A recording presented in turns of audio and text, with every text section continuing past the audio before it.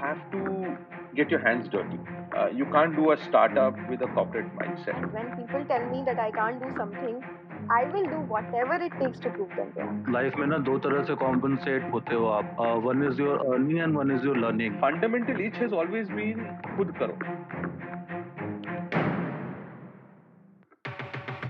I'm your host, Akshay Datt, and you're listening to Spotlight, a podcast in which I speak to disruptive startup founders. Hi, I'm Viram. I am the CEO and co-founder at Vested Finance. Are you an Apple fanboy or fangirl? Or maybe you're deeply passionate about Tesla? Have you ever wished that you could invest in these earth changing companies? Being in India, it's not easy for a common person to invest in such iconic brands that are listed in the US. And this is exactly the problem that Viram Shah of Vested is attempting to solve. Vested allows Indians to easily invest in the companies that are listed in the US like Apple, Tesla, Google, Facebook, etc., and take part in the amazing Silicon Valley lead growth story. Here's Viram telling Akshay Datt about building Vested. So, Viram, what's home for you? Like, where did you grow up? I have always been a Mumbai boy, born and brought up and grew up here in Mumbai. Which part of Mumbai? Like, Mumbai also has subcultures within it, na? Yeah. I've kind of lived in multiple parts, primarily been the suburb side of things, if you want to differentiate between townies and suburbians in Mumbai, which is very much a lot of people do that. But I grew up in Andheri and currently live in Juhu. What's your family background? Like, what was your dad doing, or what does he do? And Yeah, so I come from a very entrepreneurial family actually, as a majority of sort of folks coming from the Gujarati community, right? Some or the other business somebody's running. So for our family also, all around me actually, people are doing different kinds of businesses. It might not be like the largest businesses, right? Even small businesses or medium businesses. That's what everyone's doing. In our family particularly, my father runs a couple of businesses. One is in the I don't know if you would be familiar with this industry, but it's the ship recycling or ship breaking is what it's called. It's based out of Gujarat, and yeah, so that's where all of the ships that are decommissioned come to be broken down, and the material within them is recycled. So it's actually quite an interesting business. I grew up visiting those yards, seeing those massive machines, and seeing kind of how value was being generated by breaking something down. So it was very interesting for me. Always that in fact that moment or the first time that I went to that yard and saw how such a magnificent kind of machine was being broken down, and that's the impact business can have. That's when I realized that the entrepreneurship or starting something and creating value out of nothing is what I want to do in life. how old were you when that realization hit you? I was quite young. I don't remember. I think I was in the seventh or eighth grade, so seventh, eighth standard. So yeah, must be 10, 11 or something like that. And yeah, always used to. I mean, so that's in Gujarat, but otherwise in Bombay also we have some operations. Always used to kind of shadow my father going to office and seeing what they do.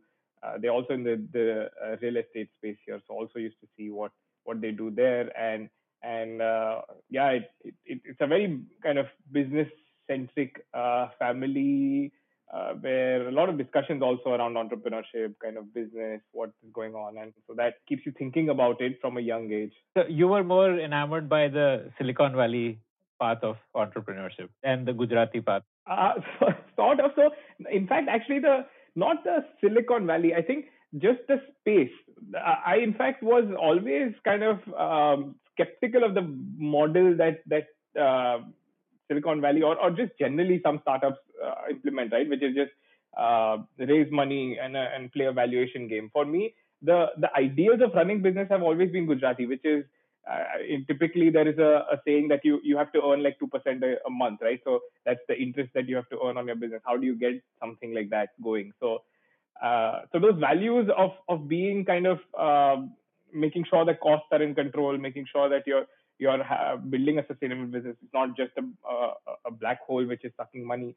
So that's always been there. But the space in which the kind of people you work with. I think that was what drew me to technology, to innovation, where some of the brightest minds are working today. So, like you did your undergrad, which was like a engineering course. Then what next? Like by the time you finished it, did you have clarity on what you want to do, or? Yeah, so I did engineering in Mumbai itself, and one of the reasons why I did it was to actually spend time in the family business so that I could get clarity whether this is a long-term path I want to take or not. Companies that are in the technology, media, telecom space and help them, these are larger companies, help them with either their IPOs or pitch them certain M&As, and some might end up happening, or help them with some debt raising. So I was doing that in with clients across Asia. If you like to hear stories of founders, then we have tons of great stories from entrepreneurs who have built billion-dollar businesses. Just search for the Founder Thesis podcast on any audio streaming app like Spotify, Ghana, Apple Podcasts, and subscribe to the show. So it gave you like a pretty good bird's eye view of the tech startup ecosystem in Asia. More than tech startup, just one was finance. Actually, that was the foundation of finance. How do you think about companies from a financial perspective? How do you value companies? And then gave me a perspective of not so much startups but different business models at tech companies. So because these was we work with companies that were larger scale, right? So how are the different business models? Some companies making money off of subscription at scale, some of them making money off of transactions. How do you value these companies?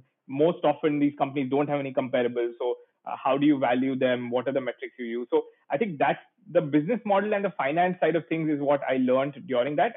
And yeah, I mean there's kind of a link to why Vested worked out, but that's what I learned at JP Morgan. So why did you leave JP Morgan? Like you spent almost 3 years there. Like what was the thinking towards the end? Yeah, so anybody who's worked in investment banking will know how the work is and how tedious and stressful the environment tends to be. It was very, very hectic, long hours. I mean, it is a part of investment banking, and as an analyst, you have to do a lot of different juggling, working on different things, learning different things. So I mean, I was pretty exhausted by then, and I wanted to kind of see what's next in store for me. And the other path was how do I kind of broaden my horizon? Can I go abroad, study more, see how kind of the different things in the world are working, and can I get into a good school to be able to do that? And so the first path, while I tried it, didn't work out. Happened that the second path worked out, and I went for my MBA then to the US. Was like with the objective that you'll work over there also, or like it was just for like getting some space to figure out? Tougher to a certain extent, because so I went to Haas at Berkeley, and in our particular batch, and typically all the batches before that, not a lot of Indian students that ended up going there, or I don't know, for some reason there were just not a lot of Indian students that ended up making the batch. So we used to early on also there were just 3-4 in a batch, and in mine also there were just 3. So you always, if you tend to go to a new place, you look for people where you can find familiarity with, right? And for me, that didn't really exist, and so you were thrown into this completely new ocean where you have to find out how to swim with people that are from a bunch of different cultures. And I think that was the thing that took adjusting to kind of get out there and put yourself out there with sort of multiple times that you fail, because there are different cultural nuances that you might not know. There's different kind of ways in which you need to interact with people, how different backgrounds that they've come from. So that took quite a bit of time for me to get adjusted to. But then over time, I mean, it also is a positive, because naturally, because you're outside your comfort zone, you feel lost. But then once you get adjusted to it, you can then basically get used to any kind of different culture, right? Wherever you're thrown in the world, you can take care of yourself. And I think that's something that came out of it. But I had to be kind of broken down into pieces and reform myself before I could get there.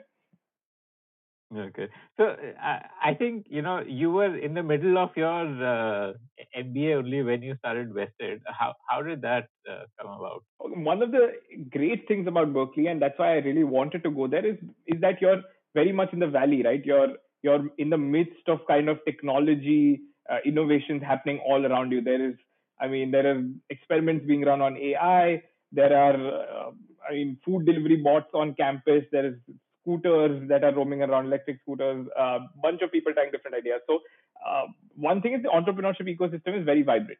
Now you combine that with me, who always wanted to do something in entrepreneurship, it leads to basically, just a lot of focus on technology and on entrepreneurship. So as soon as I went there, I kind of tried basically to immerse myself completely into that. And the thinking was that I have 2 years. I mean, if nothing else, was you end up going through the recruitment process at a company and sort of end up at a role at a larger company, right? But you also have these 2 years where you can experiment. And so for me, the experiment was, can we start something out of this MBA program? And so the first thing that worked out was I was able to find other like-minded people that wanted to do this. In your batch only, or outside your batch? In my batch only. So in fact, in the first week itself, of course, it's also a lot of new excited folks that want to do different things. But in the first week itself, we had like a few round tables where people who were interested in entrepreneurship met each other and brainstormed on ideas and things like that. And so for me, through that experience, I actually met Darwin, who is now my co-founder at Vested, and he too was looking to do something in the entrepreneurship space. He comes from a very different background. He comes from, in fact, deep technology. He's a PhD, was working at Intel designing semiconductor chips, and kind of wanted to switch completely to a new, faster moving domain, which is entrepreneurship essentially. And so both of us hit it off and decided that, okay, let's use this time and experiment with different things and see if it works out. So the entire first year, in fact, the journey to Vested was kind of a winding journey where we spent time working on a bunch of different ideas. So we picked different domains and saw that, okay, let's see if there's an opportunity here. So for me, I always joke, like, mobility was one domain which was my first love at heart. Like I spent a lot of time in the first year working on different mobility ideas, like the scooter sharing that happens today in India, in the US as well. Like, how can we improve the way people get from one place to another? Uber's done a really good job at that. I wanted to focus more on kind of last mile, like from a particular, let's say, a train station to get to your home. How can you do that in a more efficient manner and a more environmentally friendly manner as well? So I was obsessed with electric vehicles. In fact, that was pretty much what I wanted to do as my first idea. But I, in fact, came to India and spoke to a bunch of electric scooter manufacturers as well, but couldn't really take it on because it's a very operationally heavy business. And living in the US, I couldn't start that in India. Then Darwin and we worked on some cryptocurrency stuff, some AI stuff as well. Nothing really took off. And then the first year passed by. In the internship period, which is between the first and second year, he was at a VC. I was at a startup, and that's where, again, it was still ongoing. We were still thinking of different things, and that's where we were looking at our previous backgrounds. What is it in our earlier life that we would have faced as individuals? What problems did we face?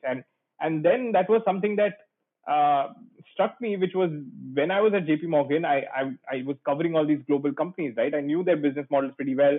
I had an understanding of, which company can be successful, which one might not be. And so I tried to invest in those companies earlier from India, but couldn't do it. And it was just a painful, long, expensive process, and eventually ended dropping off. And that was something that came back. We realized that a lot of people used to try doing it through their family and friends. Like, if I was living in the US, my friend would ask me to invest on his or her behalf and then send the money back once it's done. But it was just very complicated from a tax standpoint and all of those things. So that's when we realized people have wanted to do it. They haven't had a way to do it in an easy enough manner.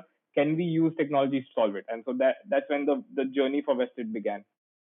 And these were like 100 HNIs you must have spoken to, right? This product would appeal to them. No, not really. I think this product appeals to pretty much everybody who is a consumer or who is an investor in India, right? largely because of the kind of brands that are listed in the US. So everybody has at some point thought of, why can't I invest in Amazon? Yeah, or Apple. And so it doesn't necessarily need to be HNIs. HNIs have been the ones who have had access to this because kind of only if you have large sums would you be able to do this in an easy enough manner. But the goal is for us to make it accessible to everybody who would have thought of, okay, let me invest internationally.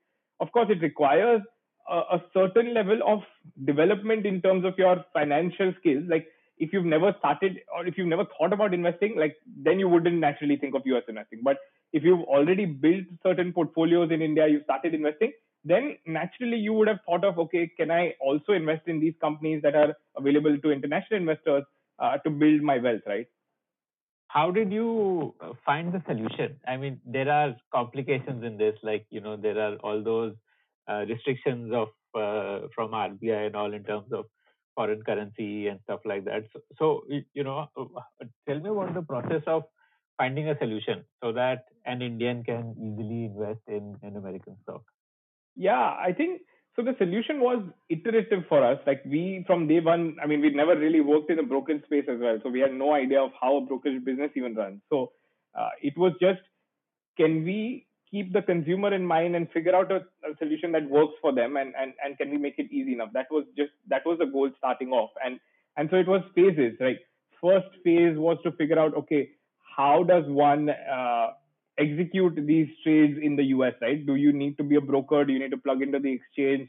And so I remember while doing our internship, we met with a bunch of brokers, and so the reasons they defined were, like, if you were studying abroad, you can move money internationally, traveling, living internationally. So if you have certain bank accounts internationally, you can move money into it. Under that, they had also said that, okay, you want to make investments internationally, you can move money under this liberalized remittance scheme. And then they defined a cap saying that, okay, this is the maximum amount you can move per individual. So today it's at $2.5 lakh that an individual can move internationally. And then they have a further segregation. Actually, they have these two types of transactions. No bank was allowing capital account transactions online. So you had to physically go and submit forms. Only then would you be able to transfer money into your vested account. We improved that process by having a bunch of people who would come to your place and pick up those forms. So we'd give you pre-filled forms. You just sign it. Somebody will come and pick it up and submit to a bank branch. So that was the first leg of improvement. Second leg was, then we worked with the banks and got them to bring that online. So within their existing net banking or within the remittance platforms that these banks have, you can then load money and transfer funds to your US brokerage account. And now is the third phase where, so in fact, the second phase was actually the solution was better. You don't physically have to go, but it's still expensive. Like they charge you 1,500 rupees per transaction and a markup of around 2 to 3%. Plus you have to drop off, go to another platform, add beneficiary, all those things. So now it's the third phase, which is everything is on vested, no need to add any beneficiary. Cost is completely transparent. So the fixed fee goes away. There's zero fixed fee. Which essentially at the back end opens an account on State Bank of Mauritius. So for him now the transaction becomes much quicker because now it's just a domestic bank to bank transaction that he's doing. And then State Bank of Mauritius does you with State Bank of Mauritius do the international transfer. Correct. So they basically have that capability to do that and the willingness also. So they're the ones who we've worked with and now are able to do. And currently this deposit takes 24 hours, which you are now working to make it in a couple of hours. Correct. So when you're doing KYC, you're basically opening a US brokerage account and an India account, which will be your a wallet sort of place where you load rupees, you can keep the rupees in the wallet if you want. So you load the rupees and then whenever you want to deposit, you put in a request and the money gets deposited. This is because there's some like a cycle of interbank settlement for foreign currency. Is it that? And then how are you going to do a shortcut here? Like how are you going to cut this down? Yeah. So currently, if you do it before 3 p.m., there's a cutoff. So if you do it before 3 p.m., it comes in by night at like 2 a.m. So within 12 hours. If you do it after 3 p.m., then it takes then it comes next day 2 a.m. So that's something we are figuring out. We have some solution in mind. Let's see. Hopefully we can figure that out basically allow people to load money at a much faster rate. So this was about the product journey. Tell me about the customer acquisition journey. Like, when did you launch Vested commercially? How did you acquire the first 1,000 customers? Tell me about that.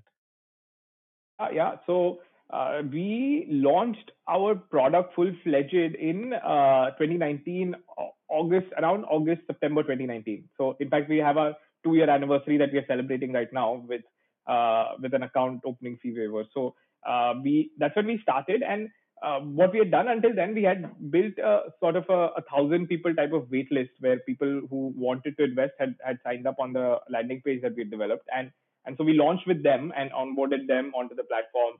And so it was primarily all B2C, right? So we were going directly to the consumer, and the two kind of strategies, or I mean, not strategies essentially, the two reasons through which we were growing. One was content, and the second was word of mouth, basically existing customers telling others. So those were the two main channels for us to grow the business in the first 6 to 12 months. And then what started happening was that existing folks in the brokerage or wealth management or fintech space also started reaching out to work with us to offer this product to their customer base, right? And so then that's how, like the financial advisors, basically.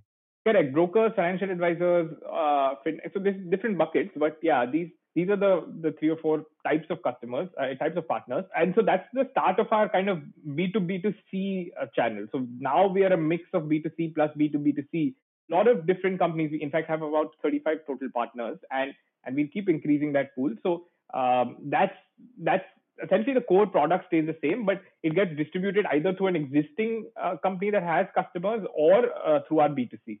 So how does this happen? Like, say with 5paisa, 5paisa will just refer customers to you, or within 5paisa's app there'll be a option to open a vested account. So it is a referral. The arrangement is still a referral. Like, Vested is the entity that's handling the international investments, but the experience is a couple of things. One is you can basically open or access international investments through the app, through 5paisa. And the second thing now that we are doing is very soon, customers that are our partner customers, they'll also be able to access our platform through our app. So you can use like a single sign-on using your 5paisa credentials. You can also access the Vested app, which is much faster, has a lot more things, right? Because it's not kind of an app within an app. So that's also something that we'll be doing soon, and that should help improve the experience for these partner customers. And do they need to do KYC again, because they would have done it once for 5paisa? They do. So because the US requirements are different, they currently have to do a separate KYC. But again, there is scope for optimizing that going forward. So how much time did it take you to get the first 1,000 transacting users? First 1,000? I'm not sure. Or first 100, whatever number you remember. Yeah, I think for us it was kind of when did we get the first $1 million deposited into vested accounts? I think that's the metric that we've been close, because that's kind of a sign of trust for us. Like, if somebody is actually putting in the money in a deposits driven business, that's very trust driven. So that's what we were monitoring. I think the first million or so we got to by Jan 2020, if I'm not wrong. In about half a year, basically. And what is the number today, like total amount deposited? Now it's north of 50 million. And typically, like, what percentage of this money do people invest, and how much do they keep liquid? So I typically, on average, about 10 to 15% is liquid. People wait for opportunities, and the rest is all invested. Is it for sophisticated investors who already have clear stocks that they want to invest in, or do you also offer like a managed, like a mutual fund kind of an approach where you have a basket of stocks? Yeah. So we do, in fact. So that was one of the other things that we, after being in the market, heard from customers and realized that's something that people want. So there's two types of customers, right? One who know what they want to buy, and either because they've been in an industry where they've seen global companies that they want to invest in, or they just naturally want to buy the brands that they're using. So or they do their research and figure out what opportunities are there. So these are the folks who for whom we give them the tools. Like we give them data, we give them charting tools, we give them real time pricing so that they can make their decisions in the best possible manner. And that's largely our audience today. But there is another audience which is growing fast, which wants to diversify internationally, which aspires to have a dollar portfolio, but doesn't know or doesn't have the time to figure out what to invest in and when. And so for them, we developed this product which we call Vest, which basically is, a pre-built portfolio, like you mentioned, which is based on different themes or different strategies, and that allows you to create your portfolio in a much simpler manner. And in fact, if you ask me, most of my portfolio is also in these Vests because it's much easier for somebody to get started and keep investing if someone else is doing the research. How long back did you launch Vest, and how has the uptake been for that? Like, what percentage of people invest through that? Yeah, I think it's been a year since we launched it, and today I think about 15% of our the dollar volume on the platform is invest, or our AUM you could call it, and it's been growing. I think as we spread more and more awareness of this option being available, and as also going forward, what we want to do is work with kind of existing advisors, right, who want to offer international stocks to their or ETFs to their customers. And so again, that's something that will help drive the adoption of these pre-built portfolios going forward. What has been the funding journey for you? You know, when you launched in August 2019, had you already raised funds at that time? We had some of the founders of successful companies invest early on, and that's something that helped. Like for example, Ashneer from BharatPay, he invested early on. He was the first check, in fact, and has been super helpful since then. We had also a few others, the founders of Razorpay, some of the others who are leaders at large companies. So those folks helped us with kind of operational and strategic expertise, whereas we had some funds or VCs from the US come in who would help us with more of just the finance that we needed to keep growing. So how did you access the investor pool? Was it by virtue of being at Berkeley, or? To some extent. So our first investment was pretty much through one luck and second Berkeley. So a lot of the early 200K investors were connections through Berkeley classmates or folks who we had met at Berkeley. So that's how we got started. The luck factor was that, like for example, Ashneer, he had actually signed up on our wait list that we'd put out, and we basically used to call everybody who was on the wait list, asking them why have they signed up, right? What's the reason for them to find interest in the product like this? And one of them happened to be Ashneer, and so then that's how we met him, and he was super psyched about what we were doing. So got lucky in that sense, and then post that it was just existing investors connecting us and sort of meeting new people that got us the next round. What is the monetization for this? Because I can see on your website it says zero commission investing. So one thing that we were very clear from the beginning was that we want to make sure that the costs for the customer don't end up being too prohibitive for this entire journey. So one of the main reasons why people have not done international investing until now was just that it was very expensive. Like you would pay 2-3% to transfer money, then the broker charges you commission, which is, let's say, anywhere between $3 to $10. So if you make 15-20 trades, you lose another 3-4%, and then bringing the money back, you lose more money. So you would end up losing like 6-7% just like that, not even without any return. So we knew that, okay, one thing which we can start off with is don't charge any commission, right? That reduces the cost. And also happened to be that a lot of brokers in the US are also going down that model, right? So now in the US, pretty much every broker is zero commission. Nobody charges commission. So we decided to latch on to that trend and use it for our customer base in India as well.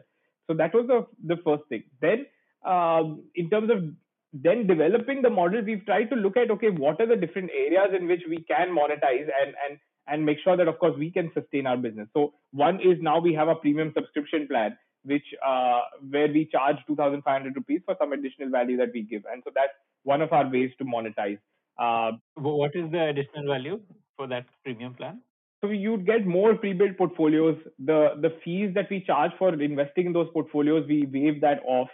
We give you one free withdrawal as well. So those are some of the things that we give on the premium offering, and we keep adding on to that more and more going forward as well. But so that's one of the ways that we monetize. The second is now working with the banks on the FX side of things. Also, we would get a small cut from the banks because we're giving them additional business, and then going forward, there are other ways also that we can look at as we sort of get that base that starts investing in the international markets. The ways the US brokers are making money, right, without charging commission. And also these are cash accounts, so you can't keep repeatedly buying and selling also. So by virtue of just that, it becomes more from for investors. And then within investors, it's basically anybody who's already built an India portfolio, right? Anybody who's already dipped their toes into the stock market. All of those folks can look at diversifying some of their portfolio by investing in the US as well. So have a certain, and you can just look at it from a percentage allocation perspective, have a certain allocation for the international markets, let's say 20% or so, and basically get that diversification benefit. But this would essentially be for people who want to invest and hold, like, because otherwise the cost of transaction, like the forex transactions, and like they would wipe away any gains if you're doing like a short-term investing. Like if I want to invest for a couple of months, then this would not be the right option. Not really. So that's possible. Like the forex charges are only incurred when you deposit money and when you convert it back into rupees. But once you've deposited, you don't necessarily need to withdraw immediately whenever you're selling something. So you can basically hold. Let's say you have $1,000, you can hold it as cash, keep buying, selling whenever you want, and then over time you can withdraw that money if you want to bring it back into local currency. So yeah, I think once the money is in, then there's essentially no cost, right? You can keep buying and selling the way you want. So what's the game plan for Vested? Like you have launched in India. Is there a plan to do a global play immediately, or is that like a slightly more distant plan? You want to first focus on India and grow that? Yeah, I think it's definitely part of our plans in the medium term, I would say. We are a founding team that is very much global. We come from India, Indonesia, Singapore, and so we definitely want to offer this, and we see need for it across different markets as well. However, there is ample of opportunity in India first itself. It's I mean, if you ask me, it's like day zero in terms of international investing from India, and that's the one that we'll focus on for now. As a startup, you don't want to bite off more than you can chew, right? Like you spread your team too thin, nothing will happen properly. So for now, the focus is on how can we offer the most value to the Indian consumer? How can we make their journey the easiest to invest internationally? And then over time, we look at different markets as well. We already have actually sort of a presence internationally through NRIs. Like a lot of NRIs also sign up on the platform. So that's one way for us to kind of keep expanding our international presence. But primary focus continues to be on Indians. How big do you think this market is of people who want to invest in the US? Like, you know, in terms of like a dollar value, do you have some like rough estimation? No, I think so. For us, I mean, the way we look at it is it's creating a new category, right? It's very difficult to be able to estimate the size of a new category. It's like if Uber was trying to size their market using kind of what the black cabs market is going to be. It's just very difficult to say that is going to be the market because it's a completely tangential market that's opening up. And so for us also, it's difficult to say how the market looks like. But if you want to estimate, I mean, over the next 5 years, we see about 5 to 7 billion or so that we see being invested internationally through India. And as the process becomes easier and easier, the uptake becomes higher. And what is your plan to go to other countries in how many years?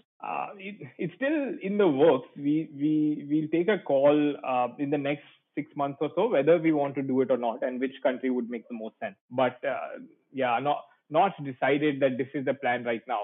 I think first and foremost, we will continue to focus on India. So, in your founding team, in addition to Darwin, who else joined you? Like, tell me about the team. So we are three of us who are now co-founders. Ying is our third co-founder. Ying, she's our CTO, and yeah, she's originally from Singapore. Joined us later on, so she joined us I think 6 to 8 months down the road.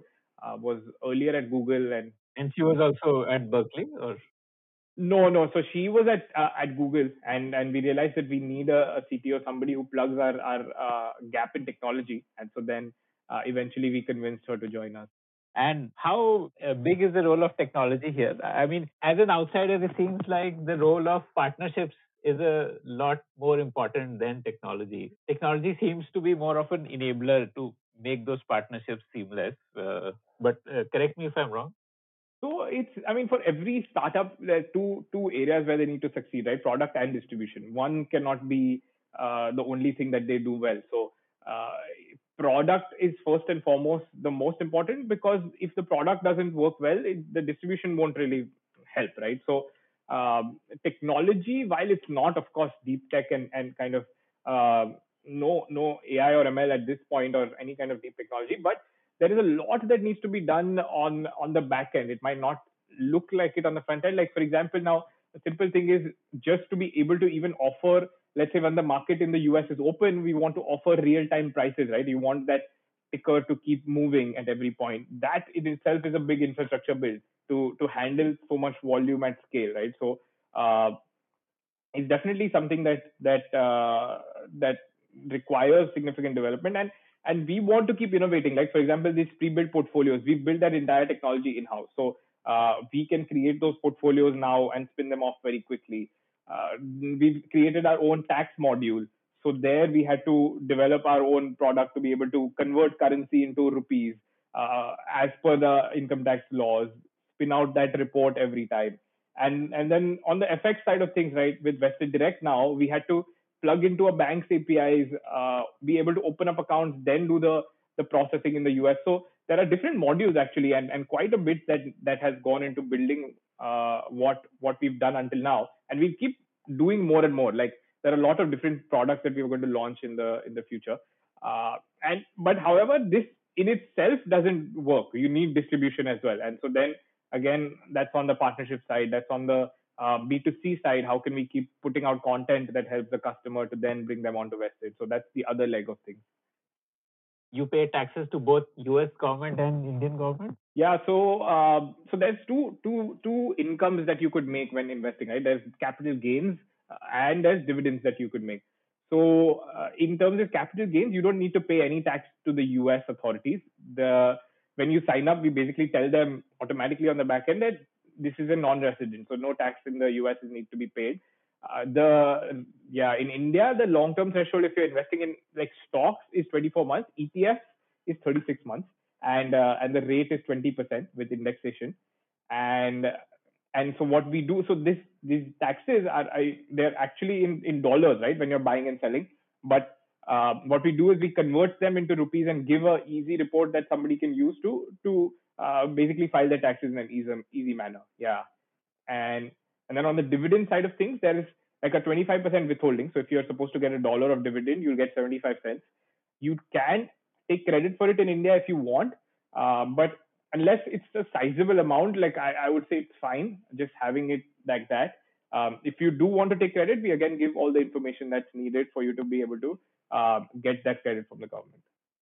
Where are you based out of? Like, are you in the US or are you in India? Like, where is the team based out of? So primarily the entire team is in India. I'm also in India, but keep shuffling back and forth between the US and India. We've been remote first from the beginning, so we knew that we wanted to be a global business, wanted to basically have presence across multiple markets, and so we've always been. There's no one area where everybody collects, so we keep meeting as a team frequently, but everybody else, I mean, everybody is pretty much remote and working from different parts of India and even in the US. And like your tech team and all, they're like again all over the world, or? So Ying, who's the leader, is in the US. The rest of the team is in India. There's some folks in Canada as well. What's your headcount now? We are almost 50. Pretty sizable team. So your current fundraise, how long will it last you for? I think we are comfortable right now. We'll see. I mean, if we find some good investors, we might even raise earlier than needed. But for now, we should be fine. So, like you started this out while pursuing your MBA. What happened to that? Did you? Yeah. We finished it. Where there was a moment in time where we were contemplating whether we should drop out or not. But then we ended up going ahead and completing the entire program. And the entire second year, we kind of leveraged all the classes that we had, all the projects that we had to work towards vested. So that's how we made both of those work. And then once we started working on it full time once we graduated. This was The Spotlight, presented by The Podium. To listen to more such interesting conversations, log on to thepodium.in.